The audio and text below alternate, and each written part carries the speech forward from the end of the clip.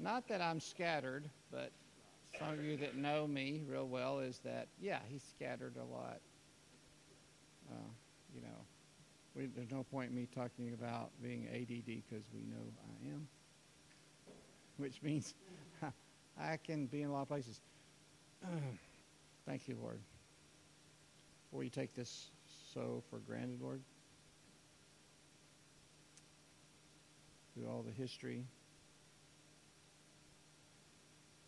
the beginning of the church, and the church starting to worship not on Sabbath, but on the first day of the week, because you had risen from the dead then. A lot of our calendars still say the Lord's Day.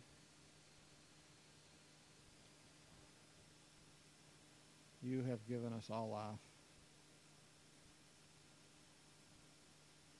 And we may not have the words for it, we may not be thinking it or feeling it, but we are desperate to know you. You are the air we breathe.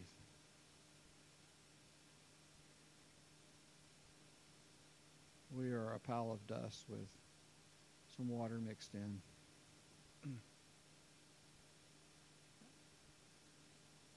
We are, but you love us and you want children. Speak to us today, Lord. Right now, to each of us where we are, an individual message for each person here. Come, Lord. In Jesus' name we pray. Amen. So, I'm just going to tell you where I've been kind of. Remember, you have a cousin, a cousin's wife. Is that who Sarah is? Sarah Montana. If you want to go hear someone with a powerful story about forgiveness, then look up Sarah Montana on TED Talk. Is that how you'd find her? Easy to find. And then the other place is that she's on YouTube. And it's a good. So I was working at home, trying to work on some place where I'm going to put a gutter, and I'm listening to Sarah tell her story. And you know the way YouTube does, I can't decide if YouTube's just really smart or that YouTube is an artificial intelligence taking over the world, or it's just a product of the Google people. I'm not sure, but there's just weirdness about it. So I'm on the ladder.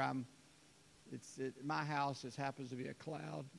Thank you, Jesus. The cloud is so strong that the sun's would have already driven me off the roof. I got to stay out and work a while. I get through with Sarah's, and I hear the phone starting to talk to me. Like it's been playing in my pocket, and I've got earphones on.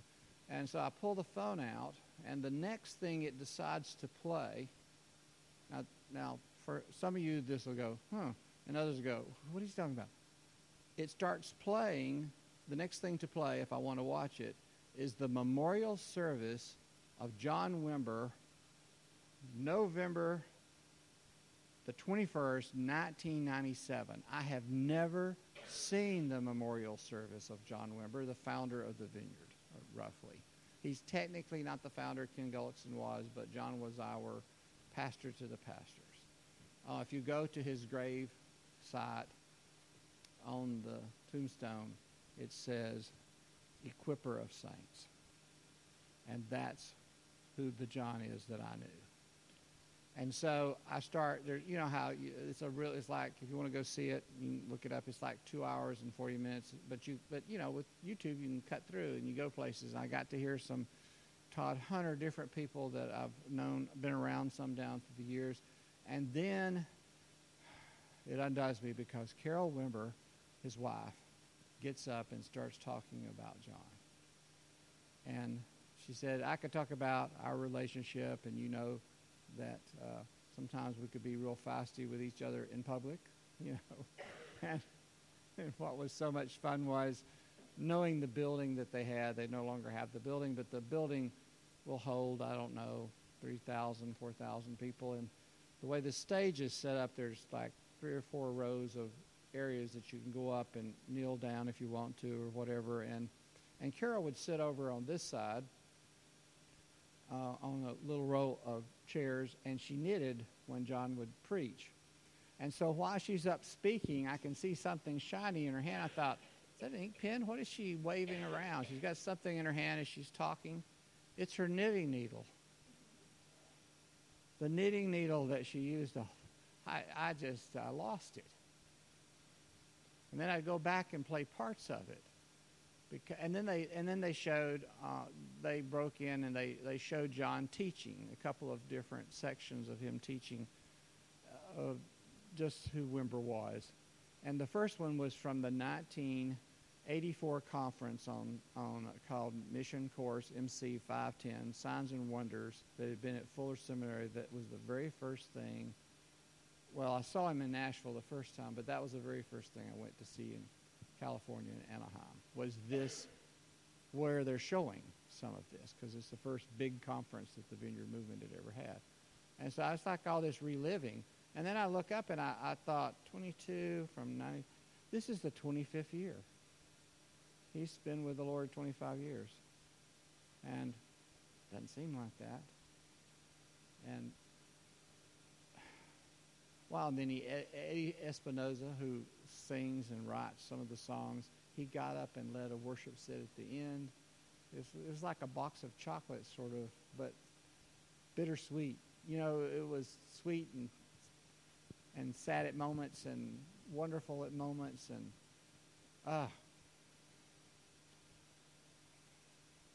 so I'm kind of, after hearing Sarah tell about forgiveness and all of the, I won't let you, she has a powerful story.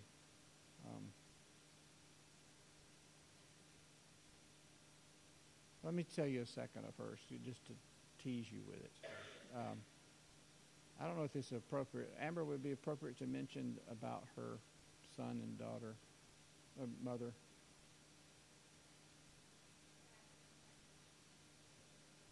Okay. She is funny and serious every other sentence. You laugh at one sentence and you cry at the next. I mean, it's that kind of, she is just a fabulous speaker. And she talks in sort of the way Jamie, I was telling Jamie, in the same kind of vocabulary, the way Jamie talks. Sarah talks this way. Her brother was at home, and a friend who was looking to find some stuff to steal and sell to support his habit was surprised by her brother. He had a gun with him, the guy did, and he shot her brother and killed him. Then Sarah's mother came home a little while later. She found her son. She started screaming uncontrollably. The guy was still in the house. He freaked out. He shot her. Sarah lost them both that day.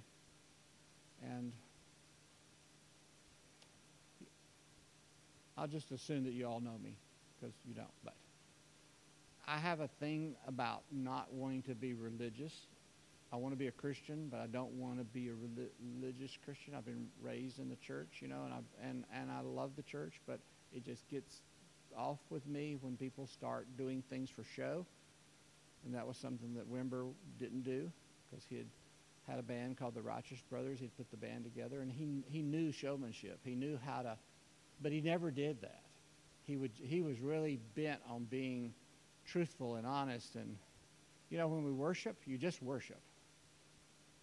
When Karen was leading a minute ago in worship, the only purpose of that is to bring God glory. It does no background. It's no setup for a message. It's no setup to give. It's no setup about anything.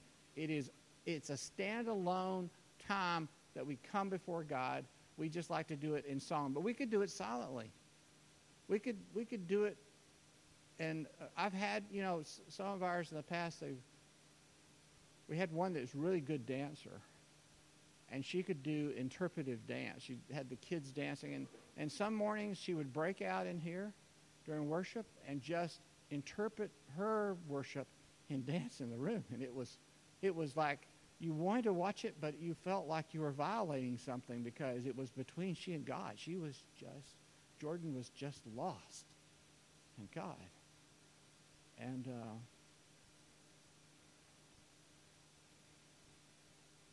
down through the years, we've had all kinds of... One girl is really fabulous with a violin. She played professionally, different things. We would be worshiping in the other building, and all of a sudden, you wouldn't notice it, and all of a sudden, this violin would just jump in the back of the building, and she would just walk down the edge playing her violin in with the band. It's just, we've had all kinds of experiences of worship. I know it's for God. I mean, it wasn't like planned. You can't make that happen.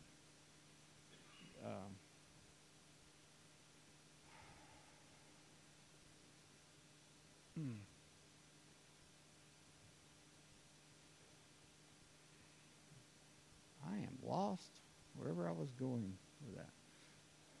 There was a little quote from Acts 4:19 when Peter and John are answering some people about what they're doing, and they say, well, whether it's right in the sight of God to give heed to you rather than to God, you be the judge. But for us, we can't stop speaking about what we have seen and heard. You know, that should be the church in all the denominations of all the different places in the world, you know, just however we are as Christians. We should be, I'm not getting on to us, I'm just saying the natural thing of knowing God, it overflows out of you. Like if your worship is, say, football, that's okay, you know, or parachuting or whatever. You eventually talk about what you really love, don't you? To somebody, somewhere, you find out after you're around somebody for a while what they really love, you know. And Christians that have a relationship with God, they can't help but talk about it. I'm not getting on to us. I'm just saying it is the divine romance. It is nothing like it. You know. We quote all these scriptures that sometimes we've quoted them so much that they lose their freshness. They're sort of like they turn into a raisin because we've just squeezed all the juice out of the grape. You know, we say something like, well, we love because he first loved us. Well, that's true. That's so true. He started it. I know I was a rebel. I know it. I'm still rebellious. You know, anybody with an art background, we are it like we breathe. We don't want to be like other people. We want to be unique. We just, you know, I don't know about the musicians, if y'all are rebels, but the visual art people, we're rebels.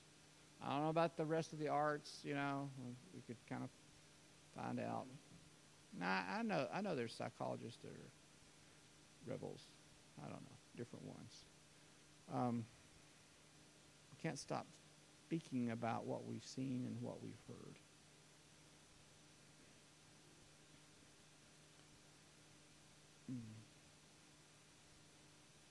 Matthew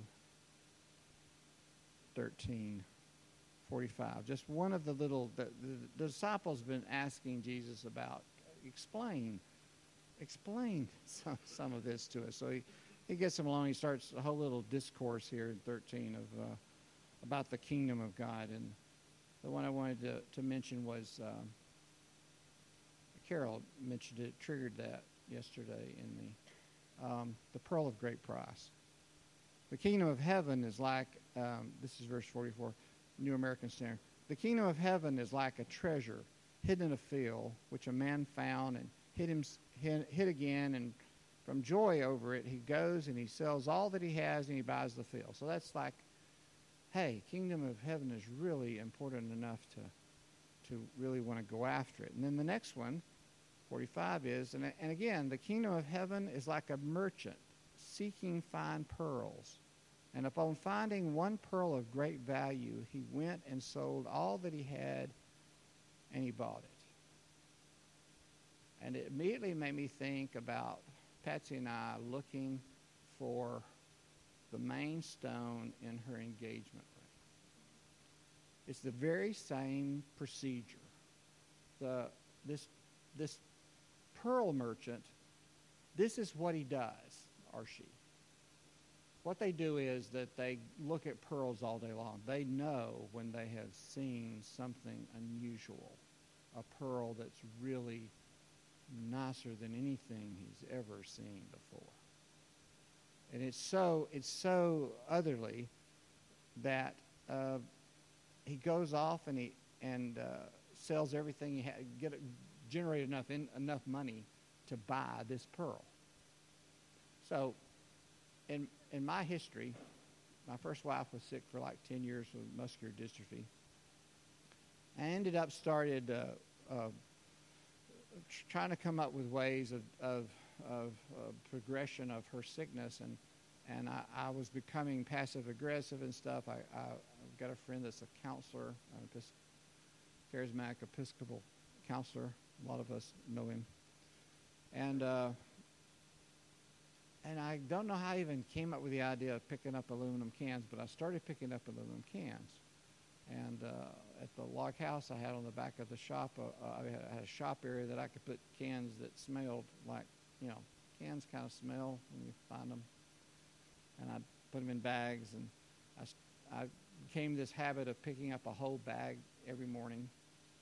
I'd stop with one bag usually, or if it was really plentiful, I might have a spare bag behind me because I could carry 2 bags down the road. I even had people over in Hortons Bend that got so used to me, I'd pick different streets and mark it, look over my visor, knowing which ones I had checked. I knew how fast nobody else was picking up cans for some reason back in that period of time, like it's about 2002, somewhere in there when I started. I did it for like 4 years, I think. Pretty soon I got all these cans. I'm piling up cans, and Luna was bringing pretty good money. I put the money aside. Kept doing this, and so then when Patsy and I got engaged, I said, well, we need to get you an engagement ring. I said, what do you want? She said, well, I've always wanted a sapphire. I said, I know what that is, but I wouldn't have a clue. So we started, she was in school in Philadelphia in counseling, a Christian offshoot from a seminary up there. And I would fly up, and there was a bed and breakfast that I could stay down the road, and I would go up there. And so we take the train. We learned to take a train to Manhattan. So we went to Tiffany's because, hey, Tiffany's is famous. We got those little turquoise bags, And it was kind of cool. It was a little unnerving because they had 2 guards, not one guard, 2 guards at the door. They had a lot of stuff in there. And, and the lady was, super nice. You work at Tiffany's, they're going to be impeccably nice. I had a backpack and stuff. I'd left it with the guards, walk over and said, we'd like to look at your sapphires. So she goes and gets out a box, and it's, like black velvet in the top, and she takes another piece of black velvet and lays it out on the countertops and keeps it close enough to her to be safe and far enough, but so we can kind of lean, and then pours out these sapphires. And wow, they're gorgeous. I don't know what I'm looking at. I know nothing about this. I left Patsy to ask her questions because I didn't know what do I say. I've not looked up anything. I don't have, it's a flip phone. I can't look up all these. Although flip phones are very popular again. Right? Yeah. Elizabeth is nodding up there in the sound booth. She's cool, and she knows what's cool, like some of y'all. Some of the guys, the flip phone talk. So we're back take the train back, and we're in Philadelphia, and we go downtown Philadelphia, and we start looking around, and we tried 2 or 3 jewelers, and you could tell, like, you don't want our store. And then we found this guy, and like he was really nice, and we said, she would, and then I would try to open the conversation. I said she would like a sapphire for an engagement ring. Excuse me. He says, I've got some. So he puts out his out. I said, and I was more comfortable than at Tiffany's. Okay, I know maybe y'all are more comfortable there. But it was just more comfortable. And I said to him, well, I don't know what I'm looking at. And so then he started giving me a little lecture to the guy about sapphires. Well, some are more purple, some are lighter blue, some are darker blue. Hers is and they cut them in different shapes, and they have like an oblong. Hers is is that oblong? Is that the correct? I don't know what you call it. Oval. Okay, so hers is an oval stone. So we start getting a little bit of education. Now we go back. We I think go back to New York, to a different place when we would go to New York, and we were still looking. This is not like an overnight thing. This is multiple looking. So then we get a call from him one day. Well, I just happened to be in town, and he says, "Hey, I got in another shipment." Okay, well, we're in Philadelphia. And she's almost through school, and I've come up to help her move back to Guest and drive her car, get her car back. I've flown up. So we'll come by. So we go by, and he lays them out. And now we have evolved. We can talk the talk. I no longer remember what the talk is, but we could talk it. Yeah, okay, we're sorting with him, kind of like, okay, no, down to these three. And he's letting us use his jeweler's, lens, and we're studying this. And then it's down to 2. And then it's down to 1. And she says, I like this one. And the guy that's had all the aluminum cans can afford this. Okay. Yep. I didn't tell him, but hey, this is an aluminum can sapphire. Okay. So he says, well, I'll mount it. And she had picked out a ring with two little diamonds on either side of it. And she's overdone this week. If you're listening to this, you do need to be resting. And so he's got the ring there. And he says, well, I'll mount it and I'll ship it to you. Okay. So we make the drive back down this way. She's living at her house that she's converted her parents' house, and I still own South Side. And I'm doing something at her house because I'm filthy. And the postman leaves a note. And like, you have a package at the Alabama City Post Office. So I said, it's here. We know this is it. Nothing looking for anything else. I said, I'm going to Southside. I'm going to go clean up. I'm going to put on some nicer clothes, okay? And I suggest, or maybe she suggested, she probably suggested, it sounds more like her. She probably said, she just needs an excuse for cheesecake. So she says, we could go to Cheesecake Factory. Yes, we could. Yes, Cheesecake Factory, and we'll leave it in the box. We won't take it out until we get there. We'll take it out. We'll take the ring out there. We'll have cheesecake. We'll open it. We'll put your ring on. And some of y'all know when I talk about how strange these number things. I totally forgot about this one. So when we get to Alabama City, she gives him the slip. He brings out the sign for the box. The amount of money for him to ship it from Philadelphia was $7.17. There comes that 717 number. And so like, oh gosh, I think this is God's involved. Well, of course, he's always involved in everything. But So we don't take it out of the box. We drive to Birmingham. We have something to eat. We have cheesecake. We open up the box. It's gorgeous. It's the pearl of great price. It's the whole same story. Is that you and I are learning about the kingdom of heaven. We don't know very much about it. In the room, we have different degrees of knowledge about it, but we need to share the wealth and learn God's ways together. So I walked by Marie, and Marie, the little mouse that she is and never says anything, says this morning, why don't you teach about the speaking in tongues? And my excuse, Brooke, was, well, yeah, I mean, it's not. I don't have a problem with that. I'm damaged on speaking on money. That's the one I'm always avoiding. I need to do another one. I haven't done one in a while. Like I'm healthier than I used to be. I just tell people, hey, Jesus says he loves a cheerful giver. Start low and work up to wherever you're still cheerful. God, I mean, it's worship. It's part of your worship with him. So if that's 10 cents and you're comfortable with 10 cents, he's comfortable with 10 cents if you're cheerful.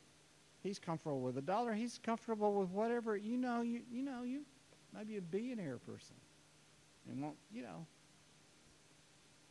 be comfortable with giving. It's part of this divine romance stuff again.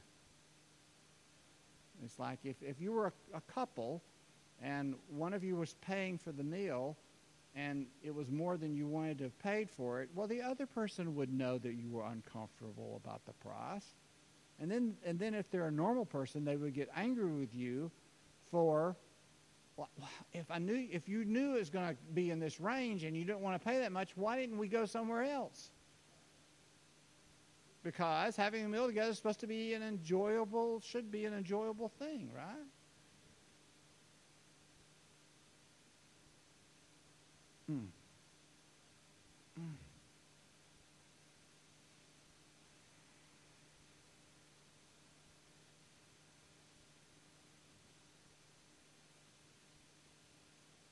One more. Ephesians 4. I've done Ephesians 4 forever. Carol centered in on her. Go listen to Carol. Just go listen to Carol and watch John a little bit if you want to know who the vineyard has been. He was the foremost spokesperson, but there were a lot of people behind it. And Carol Wimber and Bob and Penny Fulton. Penny is Carol's sister, and some of these people that I've known a long time, and they're all alive somewhere, probably having church in somebody's backyard right now. And I haven't even checked on Anaheim Vineyard since things have transpired. The part about chapter 4, I'll start with 11, but it's going to be 12. So, we talk about he gave some as apostles and some as prophets, some as evangelists, some as pastors and teachers. He uses people to help equip other people, just like Brooke and I being school teachers. We were good at talking to young people about stuff. Brooke's still doing it. But the next line is, for the equipping of saints for the work of service, to the building up of the body of Christ. But she centered on just the front end of that, for the equipping of the saints for the work of service. For the equipping. That's on his tombstone, equipper of saints. I think that was one of the big things I identified with Wimber. From the time in Nashville when he, and I said, well, you may not want at supper, or ice cream somewhere, after he'd spoken the first time I'd heard him in person. And I said, you may not want me, but I want you. And he told Steve Collins, the guy who was helping him, he says, give this young man 100 cassettes. And Richard Moon tells me that Steve had told him he'd never noticed him do that with anybody. Exactly. He had other ways of doing things. But for me, I guess God knew that I like to listen to cassettes and do stuff. Because I did. Yeah. And what is that? That's that equipping that he's talking about. Is that we have this part of being Christians of equipping everybody. I want Benjamin to know more than I know. You got plenty of time, Benjamin, to catch up and pass me. In like a few weeks, you can catch up and pass me. There's a lot of knowledge of knowing God in this room right now. A lot of stories. A lot of interaction with him.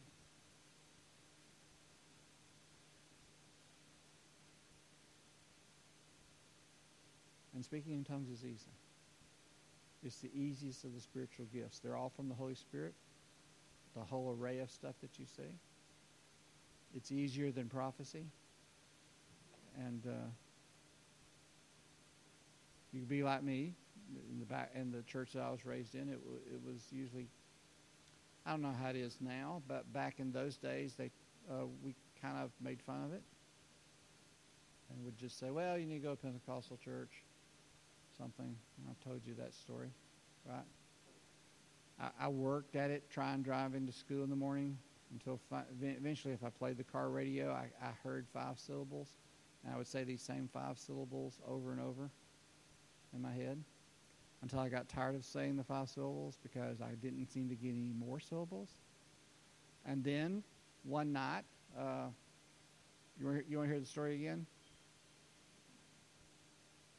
So one night, Nori Kelly and I are in the studio at Southside, and we're doing deliverance. We've got a person who has got another personality. Now, is that personality a multi-personality? Do they have mental issues? Or is it a demon? You know, somebody that not working for our side now.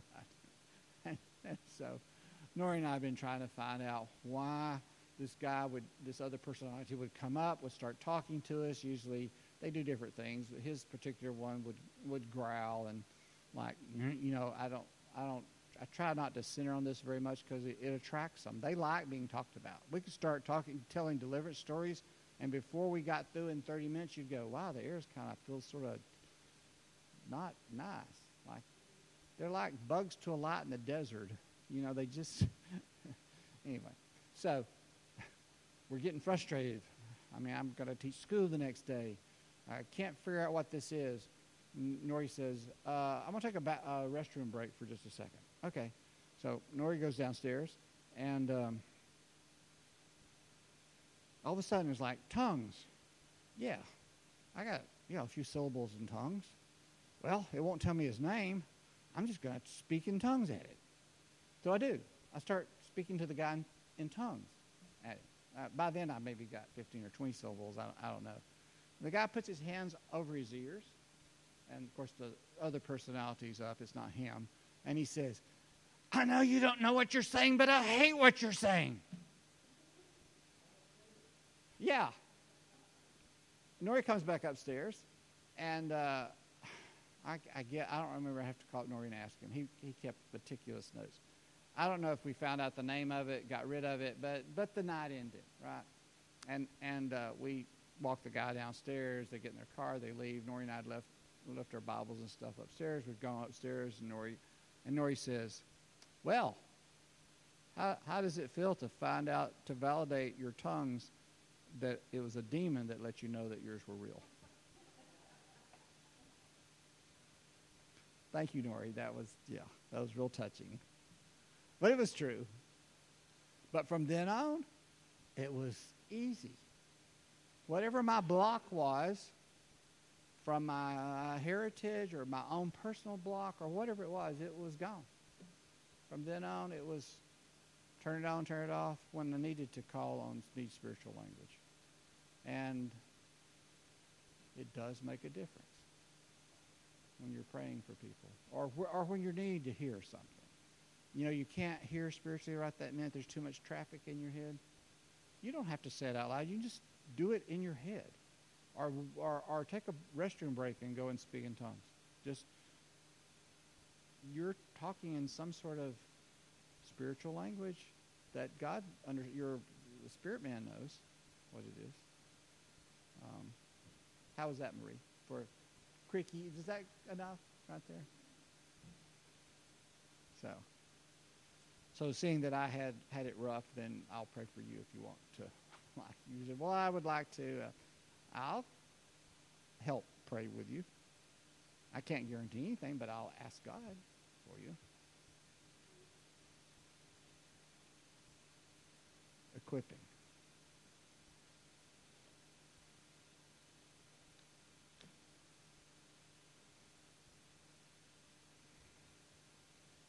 Pray.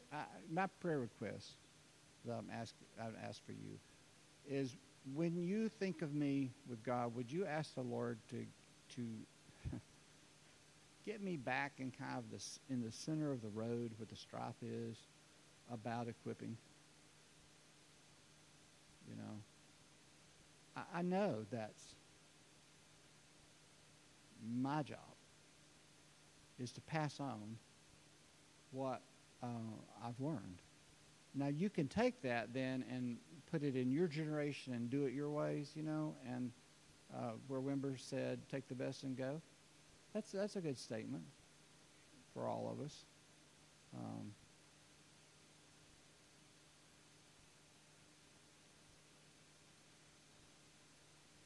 So with your permission, I'm going to pray for you for a minute. Okay? Do I have any that don't want me to do it? See, this would put you on the spot. I could say, close your eyes and raise your hand and tell me not that, you know, whatever. You're kind of a trapped audience right this second, but I don't mean to do that. So I'm just going to pray for a minute.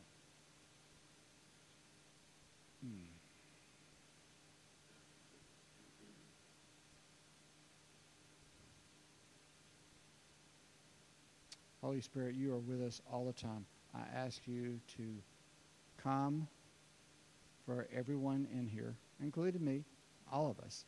I ask you to come at a heightened level this morning to empower us, to equip us to do the works of the kingdom that you give each of us to do at appointed hours and appointed times. Some of it's a lifelong standing thing from now until they meet you. And for some of us, it's for today. It's for the next hours, the next 30 minutes. It's the person at the Jack's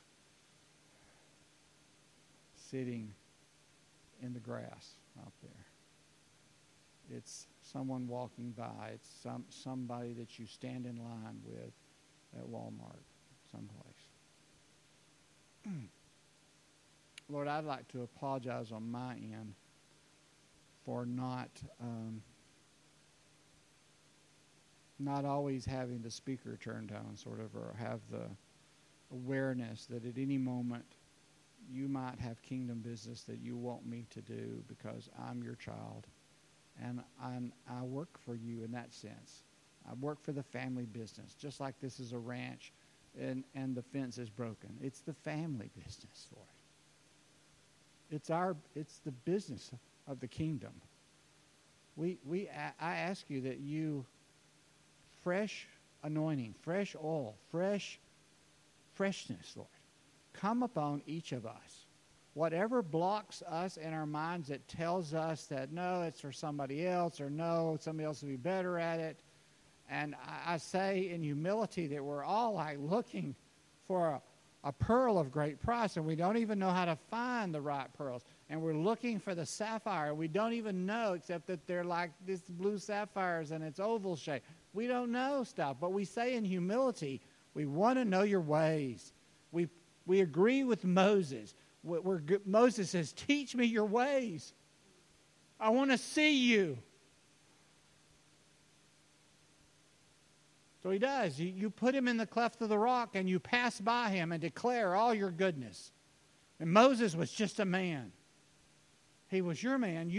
He was just a man until he turned aside to see the burning bush. And you told him he's going to work for you. We are your children. We have been called by you. We ask, Holy Spirit, that you increase your giftedness.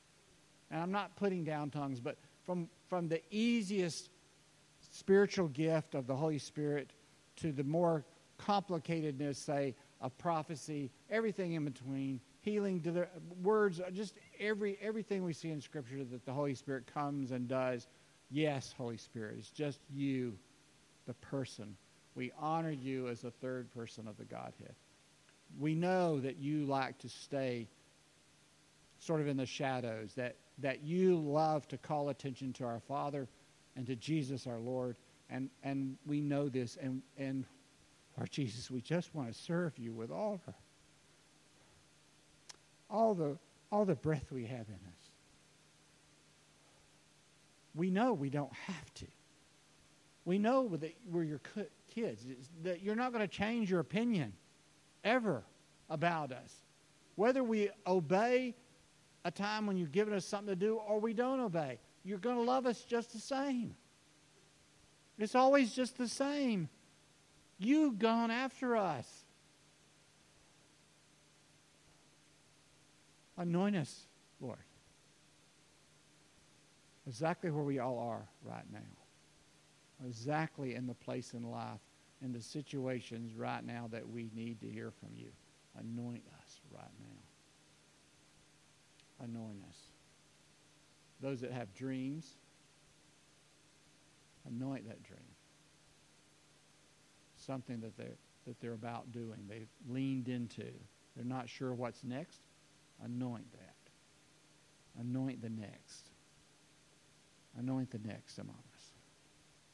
Whatever the next is. And if we're damaged from life, just damaged, we have anxiety, we have different things because we're just damaged. You know, would you fix us? If we need a physical healing, would you come in physical healing, Lord Jesus? Would you come and heal?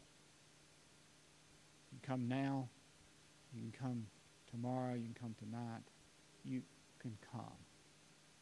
And Lord, in humility, if we've got a back room in us somewhere that something demonic has taken up and moved in some furniture, you alone know how to get rid of that. You know, it's not a movie. It's not The Exorcist. People don't turn their heads around. You know, on your timetable, bring freedom. Get rid of the darkness. Fill the place with your furniture, with your light, with your presence. Increase our capacity to hold your presence. Just like putting in bigger, like a town that's going to have more electricity, and they put in bigger lines and they put in bigger substations so they can electrify more stuff.